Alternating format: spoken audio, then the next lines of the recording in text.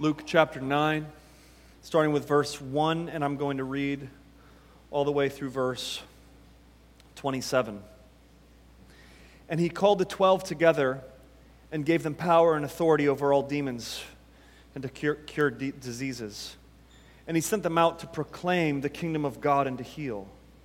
And he said to them, "Take nothing for your journey, no staff, nor bag, nor bread, nor money. And do not have 2 tunics. And whatever house you enter, stay there, and from there depart.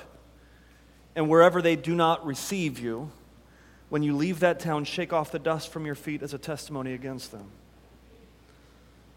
And they departed and went through the villages, preaching the gospel and healing everywhere. Now Herod the Tetrarch heard about all that was happening, and he was perplexed because it was said by some that John had been raised from the dead, by some that Elijah had appeared, and by others that one of the prophets of old had risen. Herod said, "John I beheaded, but who is this about whom I hear such things?" And he sought to see him. On their return, the apostles told him all that they had done, and he took them and withdrew apart to a town called Bethsaida. When the crowds learned it, they followed him and welcomed them. He welcomed them, and he spoke to them of the kingdom of God and cured those who had need of healing. Now as the day began to wear away, and the 12 came and said, "Send the crowd away into the surrounding villages and countryside to find some lodging, to get provisions, for we are here in a desolate place." But he said to them, "You give them something to eat." They said, "We have no more than 5 loaves and 2 fish, unless we are to go and buy food for all these people." For there were about 5,000 men. And he said to his disciples, "Have them sit down in groups of 50 each." And they did so, and had them all sit down. And taking the 5 loaves and the 2 fish, he looked up to heaven and said a blessing over them. Then he broke the loaves and gave them to the disciples to set before the crowd. And they all ate and were satisfied. And what was left over was picked up, 12 baskets of broken pieces. Now it happened that as he was praying alone, the disciples were with him, and he asked them, "Who do the crowd say that I am?" And they answered, "John the Baptist." Excuse me. "But others say Elijah, and others that one of the prophets of old has risen." Then he said to them, "But who do you say that I am?" And Peter answered, "The Christ of God." And he strictly charged them and commanded them to tell this to no one, saying, "The Son of Man must suffer many things and be rejected by the elders and the chief priests and the scribes and be killed, and on the 3rd day be raised." And he said to all, "If anyone should come after me, let him deny himself and take up his cross daily and follow me.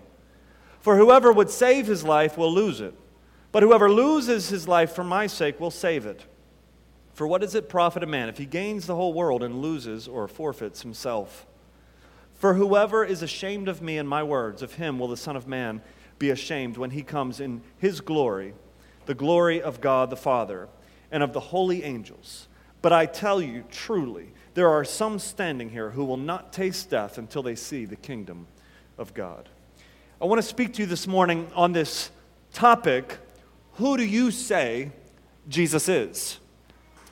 Who do you say Jesus is? Let's pray and ask God for his help. Father, we come to you, before you, in need of you. We ask that you would indeed move this morning in us, reveal to us the meaning of this passage, that we might apply it to our lives. Pray that the Spirit would do for us what we cannot do for ourselves. It is in Jesus' name we pray. Amen. I wonder if you've ever met someone who has changed your life. Eddie has. Yesterday, I was able to witness Eddie propose to his fiancée. Where is Eddie? Where's he at? There he is. It's a good thing you didn't leave, brother. You'd be really embarrassed right now. Although you wouldn't even know. Maybe you're embarrassed right now. There's something, if you're married or single or divorced or, content with being single, it doesn't matter. There's a sense in which when we see a man propose to a woman, there's something that puts a smile on our face. And I think that's because human love or marriage, it pictures something bigger than itself. I think there's something intrinsic in us that says, yes, that's good. That's right. That's beautiful. While we should not idolize marriage, marriage does picture for us the greater relationship that each one of us have with the Lord Jesus Christ. A relationship that is so beautiful, that is so profound, that is so remarkable. It pales every other human relationship. If you are a Christian, you are someone who has met Jesus and been changed. Encountering Christ, His true identity, it changes your identity. It changes you. That's where we want to go this morning with this passage. Now, the previous passage in chapter 8 ended with the resurrection, the raising of a dead girl. And you can only imagine how word begins to spread when a dead girl is raised to life. In verses 1 through 6, Jesus spreads the word of himself even more so as he commissions his 12 disciples on this missionary journey to go with nothing other than a message and to proclaim the gospel of the kingdom and to heal, which is to say perform the signs that confirm the gospel message. Wherever you go in all of these villages, some are going to accept you, stay there. Some people are going to reject you. If they reject you, shake the dust off your feet and keep it moving. Now they come back after the missionary journey and they are catching up with Jesus. During this time, rumors begin to spread. This character, Herod, comes back into our story. You might remember Herod as the man who locked up John the Baptist. John the Baptist spoke out against Herod's adulterous relationship with his brother's wife, Herodias. And so Herod had John locked up. Herodias wanted John's head on a platter, and Herodias gets what Herodias wants. So his head was chopped off and given to Herodias. Now, Herod is a little concerned because there are rumors that this person who is becoming famous, that we know as Jesus, there's rumors that this is John the Baptist raised from the dead. Other people are saying that he is Elijah, the old prophet who's back. Or others say he's some other unknown prophet from the Old Testament that has been raised to new life. The crowds are interested in him. Everybody is talking about who Jesus is. To the point where in scene 3, verses 10 through 17, Jesus and his disciples can't find any alone time. They go to Bethsaida and they're followed by thousands upon thousands of people. And Jesus is preaching to them, and this sets the stage for a miracle, the only miracle outside of the resurrection that is recorded in all 4 Gospels, and that is the feeding of the 5,000. Jesus takes 5 loaves and 2 fish, and he breaks it and feeds 5,000. It's hilarious reading modern-day explanations of the feeding of the 5,000. Modern-day so-called theologians who say, well, probably what happened was he started feeding some people with the 5 loaves and 2 fish, and others were moved with compassion and took that same kind of model, and they began sharing their own lunch, and there was enough for everybody to be fed as everybody shared their lunches. Others speculate and say, well, I think what happened was Jesus broke the 5 loaves and 2 fish into 5,000 little pieces. And sort of like a communion supper, he gave everybody just a taste, and it was a memorial meal. Why is it that people speculate and come up with all of these different ways to explain the feeding of the 5,000? Well, it's because miracles just don't happen. Right? I mean, that's their mentality. Why is that their mentality? It's because Jesus cannot really be who Jesus says he is, and that is the Son of God. Even from modern theologians today, it comes down to who is Jesus? Who do you say Jesus is? Meaning, if Jesus is in fact the Son of God, then Jesus certainly could take 5 loaves and 2 fish and feed 5,000 people to where in verse 17 it says they were satisfied. I've never been satisfied with a little taste. The question, the pervading question in this text is this question on the identity of Jesus. Who is Jesus? And at the climax of our story, that is the question that Jesus asks his disciples as they come back from their missionary journey. Who is Jesus? Everybody has an opinion today on who Jesus is. And everybody wants Jesus to sort of be a certain kind of Jesus, to meet their particular needs. And so we present different Jesuses, if you would, in order to attract certain people. Meaning, if Jesus is a warlord, then those who are suffering under cruel governments just might embrace him. If Jesus is a community advocate, then those living in deplorable housing situations might embrace him. If Jesus is an entrepreneur, then business owners and overachievers just might embrace him. If Jesus is a therapist, then those who are trying to get past their bad feelings just might embrace him. But what if Jesus is not the warlord, community advocate, entrepreneur, or therapist we want him to be?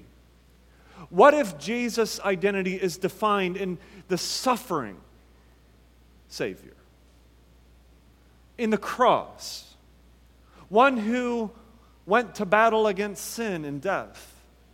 What if his identity is one who forgives your sins and promises you of life after this life? Well, too many today would say, but that's not what I feel I need. You see, we define who Jesus is often based on how we feel, what we think we need in a Savior. God doesn't give us what we think we need. God gives us what we really need. And we can praise God for that.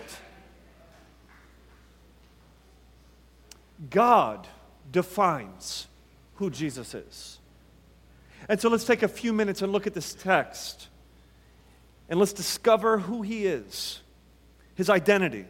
Number one, Jesus' identity. First, we have to understand, is misunderstood by the crowds.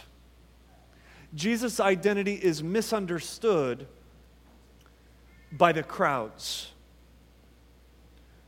Whenever we get into election season, we're always talking about presidential poll numbers. Does anybody ever get annoyed hearing about the polls? Most Americans I know get annoyed not just hearing about the polls, but how politicians are overly obsessive about their poll numbers and what people think of them. Now, they're overly obsessive about this because of pride, because they want to win votes. Jesus is actually interested in the poll numbers for an entirely different reason. Jesus is interested in the polls because he wants to make a point about how people are missing him, misunderstanding him. And so, if you look at your text in chapter 9, Jesus asks his disciples, after they come back from their journey, what the crowds, what people are saying about them. Who, he says in verse 18, do the crowds say that I am? And the point is this: Jesus is misunderstood by the crowds. The response is that there are these rumors going around about who Jesus is. Some say that he is John the Baptist. Some say that he is Elijah. Other people say that he is some unknown prophet that's been raised from the dead. And then Jesus in verse 20 rephrases the question, and I like how he turns it, and he looks right at his disciples, and he says, "But who do you say that I am?" In the original language, "you" is emphatic, which means that's the emphasis. That's where we want to place our emphasis as we read this text and as we think about this. Who do you say that Jesus is?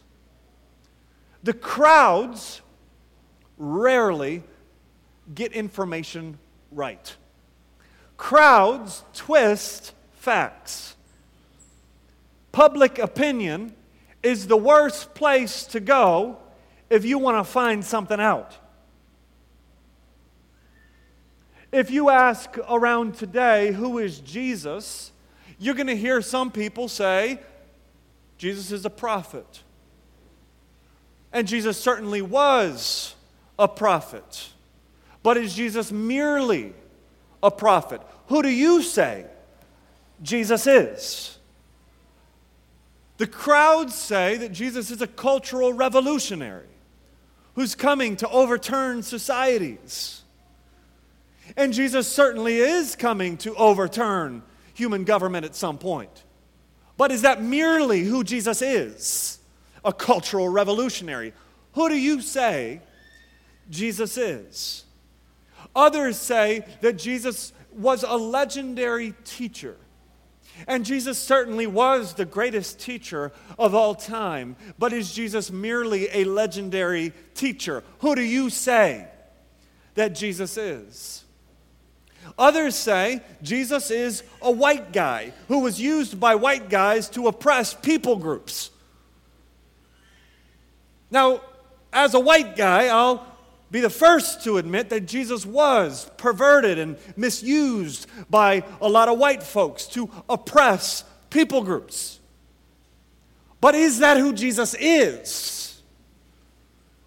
Who do you say Jesus is? For most, I think, for most of the crowds, Jesus is a joke. Jesus is a meme. Jesus is on a t-shirt. He's in a cartoon. Jesus, for most, I think, is a very common, familiar face that we like to laugh at. Who do you say Jesus is? Listen, if you want to know who Jesus is, you can't go to the crowds. The reason we've got a lot of perverted ideas of who Jesus is in churches is because we're listening to the crowds more than we're listening to the Word of God. The reason we've got Aryan Jesus or racist Jesus or business guru Jesus or community development Jesus or Republican Jesus or Democrat Jesus is because we're listening to the crowds. And the crowds are defining for us who Jesus is, as opposed to going to the Word of God and understanding that God defines who Jesus is. And notice I didn't say, who do you theologically think Jesus is? Because there's a lot of dudes out there that can spit a lot of theology. They know a lot about Jesus. They are very knowledgeable. They are very smart. They are thinkers. But they don't know Jesus. There is a difference between knowing a lot about Jesus to where you could actually get up and preach about Jesus, but you don't really know Jesus. You've never been transformed by Jesus. And so I ask the question, who do you say Jesus is? The crowds misunderstand Jesus. Secondly, the identity of Jesus is revealed by God Himself. Jesus' identity is revealed by God Himself. I saw this video on Twitter this last week of this older man who had been colorblind, like black and white colorblind his whole life. And his family gave him a pair of corrective lenses. And he put these lenses on, and he could see the world in color. And it brought him to tears. He was filled with great emotion. Listen, if you are colorblind, the colorblind cannot reveal colors to you. The colorblind would not be able to understand a world of color if all they see is black and white. Color must be revealed to the blind. Don't you understand the blind leading the blind leads you into a pit? Don't you understand that if you're blind, something has to be revealed to you? Don't you understand that if we are indeed spiritually dead and Jesus is a spiritual figure, then we must have something revealed to us that we could not know on our own? And so that's why I make this point. God reveals Jesus' identity. The crowds miss it, God reveals it. Now, where do I get this? In Matthew chapter 16, verse 17, we see the same story where Peter confesses what he's about to confess right here. Let me actually read it to you first from Luke chapter 9.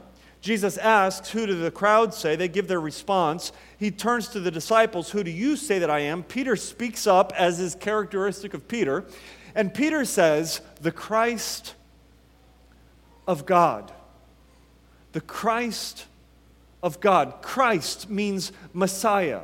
What Peter is saying is that Jesus is the Messiah of God. That is to say, God who revealed to the Jews in the Old Testament that there is a chosen one that is going to come who will redeem Israel, who will reverse the curse, who will in some fashion, it was unclear, it was shadows, but in some fashion he is going to come and bring ultimate deliverance for the people of God. Peter's saying that the Messiah of God is standing in front of us. This is massive. The chosen one who is going to deliver the people of God from the curse of sin is standing flesh and blood in front of us. And in Matthew 16, 17, Jesus says to Peter, "Flesh and blood did not reveal that to you, but my Father in heaven." God chooses to whom he will reveal that information. Knowing that Jesus Christ is the Messiah is God's grace to you. God chose to reveal this to you. Think about this, church. If you believe that Jesus Christ is the Messiah of God in everything that we're about to discuss here, that is because God, before the foundations of the earth, elected you and chose to reveal this information to you so that you might be saved. To be able to declare Jesus is God's Messiah, then, should draw us into the greatest expression, the highest expression of worship, and simultaneously to the lowest bowing of humility as we recognize that we are believing and declaring something that is only ours because of God's grace to you. God reveals his identity. The identity of Jesus. Now, as we go on, we can only understand what it means that Jesus is God's Messiah by his mission. So thirdly, Jesus' identity is understood by his mission and what he has come to do. Let's think for a moment of crucifixion. Julius Caesar, Emperor of Rome. In his early years, Julius Caesar was kidnapped by a band of pirates. And they demanded 12,000 pieces of gold as a ransom. For 40 days, Julius Caesar sat with these pirates. And he looked at them and he said, when I am free, I'm going to hunt you down and I'm going to crucify each one of you. And he said it so often it became a joke. Well, 40 days later he was freed, and you know what the first thing Julius Caesar did? He hunted down the band of pirates and he crucified every one of them. Crucifixion was well known in Rome. It was the invention of Rome. And that was the Roman mentality. That was the idea behind crucifixion. It is a punishment that is reserved for the worst of criminals. For the kind of person who would be a pirate that captures the emperor. Jesus is about to talk about the Son of Man himself being crucified.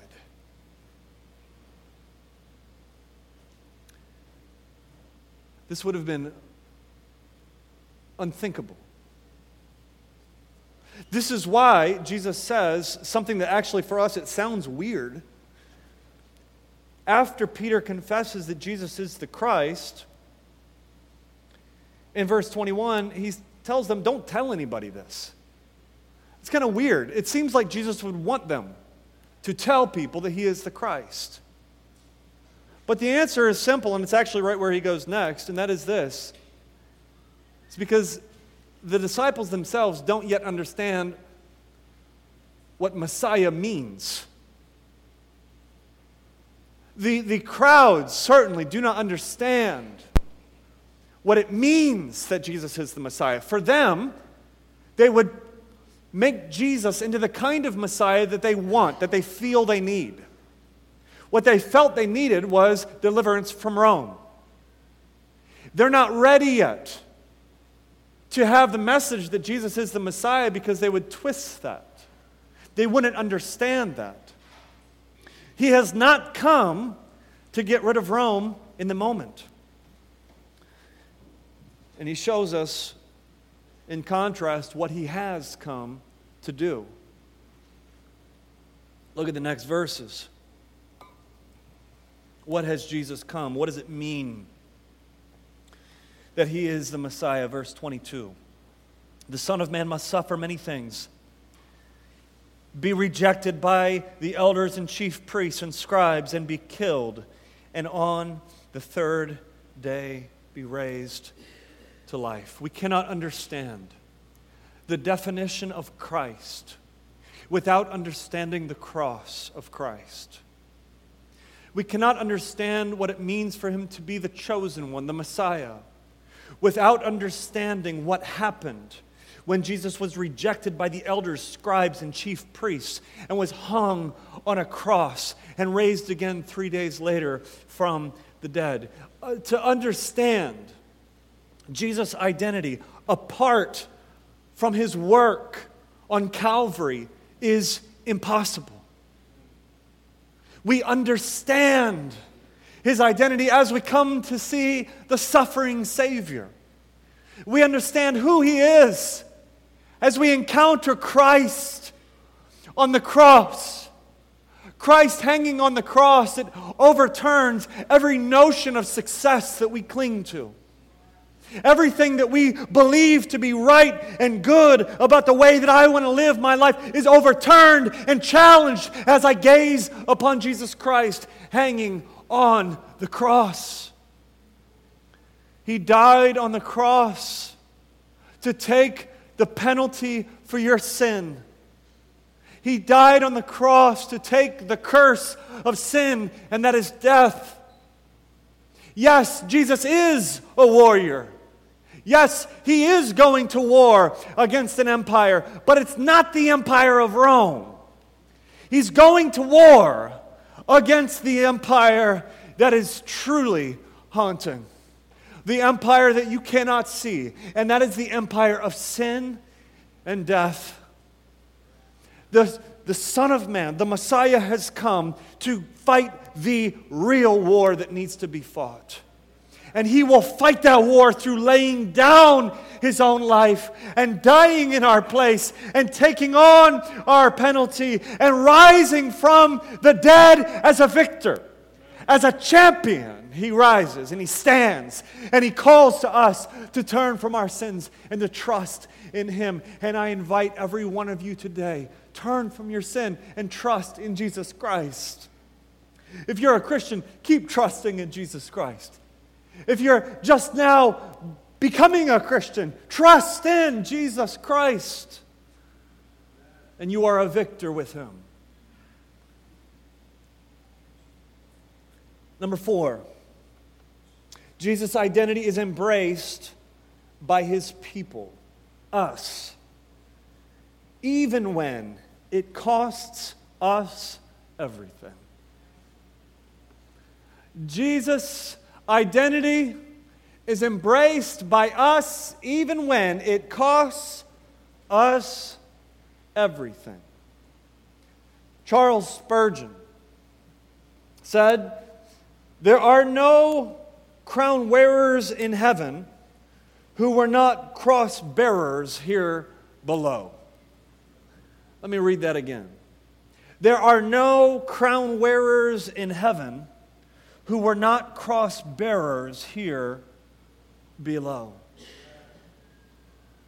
What is Spurgeon saying? Spurgeon is saying to be a crown wearer in heaven means that we are carrying some type of cross here on earth. It means that to follow Jesus is going, not might, but is going to cost you everything. Already has. It does.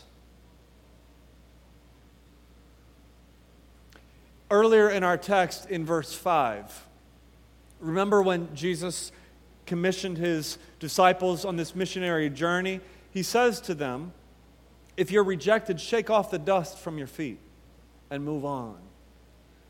The ancient rabbis would teach that the dust from Gentile countries was contaminated. And if you walked into a Gentile country and you're coming back into Israel, that you should take off your sandals and shake off the dust before you come back into Israel so that you don't bring the pollution of the Gentiles into the Holy Land. Now what's interesting is this, is as Jesus is sending his disciples out on this missionary journey, they're going to villages in Israel. And what he's saying is this, is if they reject me, shake off the dust as you leave. It's a curse against them. It's a sign against them. It's a testimony against them. What he's saying is this, is if they reject me, then they are no different than the heathen Gentile nations who are polluted and contaminated. Also, earlier in our text, we saw Pilate. And Pilate's, the way he talked about John's beheading, he's so cool and casual about it. He says, John, I beheaded. Who is this guy? Even the way he talks about it shows how horrifying and evil this character Herod is. And in a sinister way, he wants to find out who this Jesus is. My point is this. As his disciples were rejected, as Herod rejected John the Baptist and would probably like to kill Jesus, as the elders, chief priests, and scribes are going to reject Jesus, you too will be rejected by this world. That's the point. We live in a world that is not set toward Jesus, but we live in a world that is set against him. And so this is why, at the climax of our text, Jesus applies all of this, looking directly at his disciples, and he says this. I'm just going to read it. Verse 23 through 26. If anyone would come after me, let him deny himself and take up his cross daily and follow me. For whoever would save his life will lose it, but whoever loses his life for my sake will save it. For what does it profit a man if he gains the whole world and loses or forfeits himself? For whoever is ashamed of me and my words, of him will the Son of Man be ashamed, when he comes in glory, and the God of the Father and of the holy angels, and the glory of the Father and the holy angels. What does it mean to take up your cross daily? They knew very well what that meant. I imagine a man in one of these villages in Israel condemned to die. The Roman soldiers come in. They take him out of his prison cell. And there on the ground lies a cross. And the soldiers stand and look at this man and wait for him to pick it up. What does it mean for him to take up his cross? He takes it up and he puts his cross on his shoulder, and with the Roman soldiers, he walks out of the village and up that dusty old path. This is what it meant to take up your cross. To take up your cross is a one-way trip. He's not coming back to the village. I don't think you understand what Jesus is saying here when he says, take up your cross. Because so often, in the way we live our lives and think about our spiritual lives, we think of following Jesus and enjoying the world as a back and forth reality. We take our trip to church and bear our cross there, and then we come home. And that has nothing to do with what we just did over here on Calvary. No, taking up your cross is a one-way trip. There's no coming back. There's no turning around. It's a one-way trip. And it's a trip, he says, that we are to do daily. Which means every day we're to take a one-way trip with Jesus Christ to our death.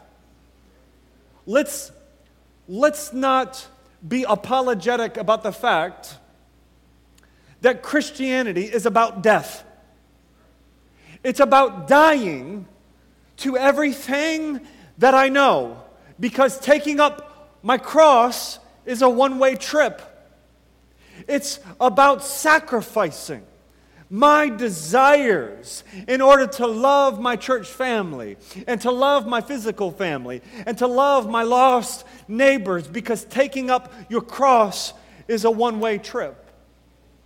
It's about sacrificing and dying to these unruly passions that I have and these ungodly attractions, because taking up a cross is a one-way trip.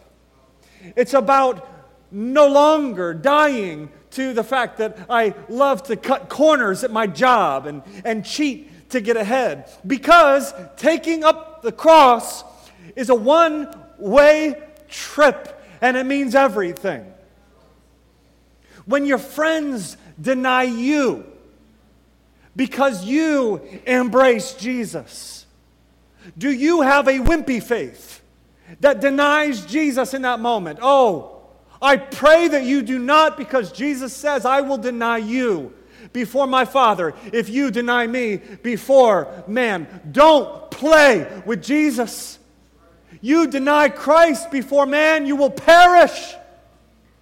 Jesus says, you embrace me in spite of the rejection. You embrace me in spite of the denial. I embrace you. Why? It's because following Jesus is to take up our cross. And to take up our cross is a one-way trip. We die to our cultural preferences and our personality types, because taking up your cross is a one-way trip. We die to our temper. We die to our desire to get high, to escape this world. We die to our lust. We die to our sin. We die to our irresponsibility and our defensiveness and our arrogance and our pride because there is no going back. Taking up a cross daily means every day I take a one-way trip away from my old life of everything I know and toward Jesus Christ. The point of this text is summed up well in that old chorus, I have decided to follow Jesus. No turning back. No turning back. I have decided to follow Jesus. No turning back. No turning back. We die to live. We die to this world because we realize that this world is quickly fading. Like the stage I'm standing on, the foundation is not very good. We live in a world of destruction. And everything we cling to and everything we believe to be success as defined by this world is shaky. And so we die to it. And what we find is true life, real life. Life, yes, spiritually realized now as we enjoy all of the beauty of God's creation, as we enjoy the Creator more than we enjoy the creation, as we live with joy in this world amidst suffering. But we run to the city that has a foundation, the city that has roots that will never die, a city that will last. We die so that we might live. Jesus, who is He? Who do you say He is? He is the Christ of God. You have encountered one this morning who has changed you. His identity has changed your identity. My brothers and sisters, be changed. Amen? Let's pray. Father, we thank You that Jesus Christ gives us real life. Life beyond the shakiness. Life beyond the dark clouds. Life beyond the suffering. We thank You for the forgiveness of sins through His vicarious substitutionary death on the cross. God, I pray that we this morning will cling to Christ, running to the city that has foundations. It's in Jesus' name we pray. Amen.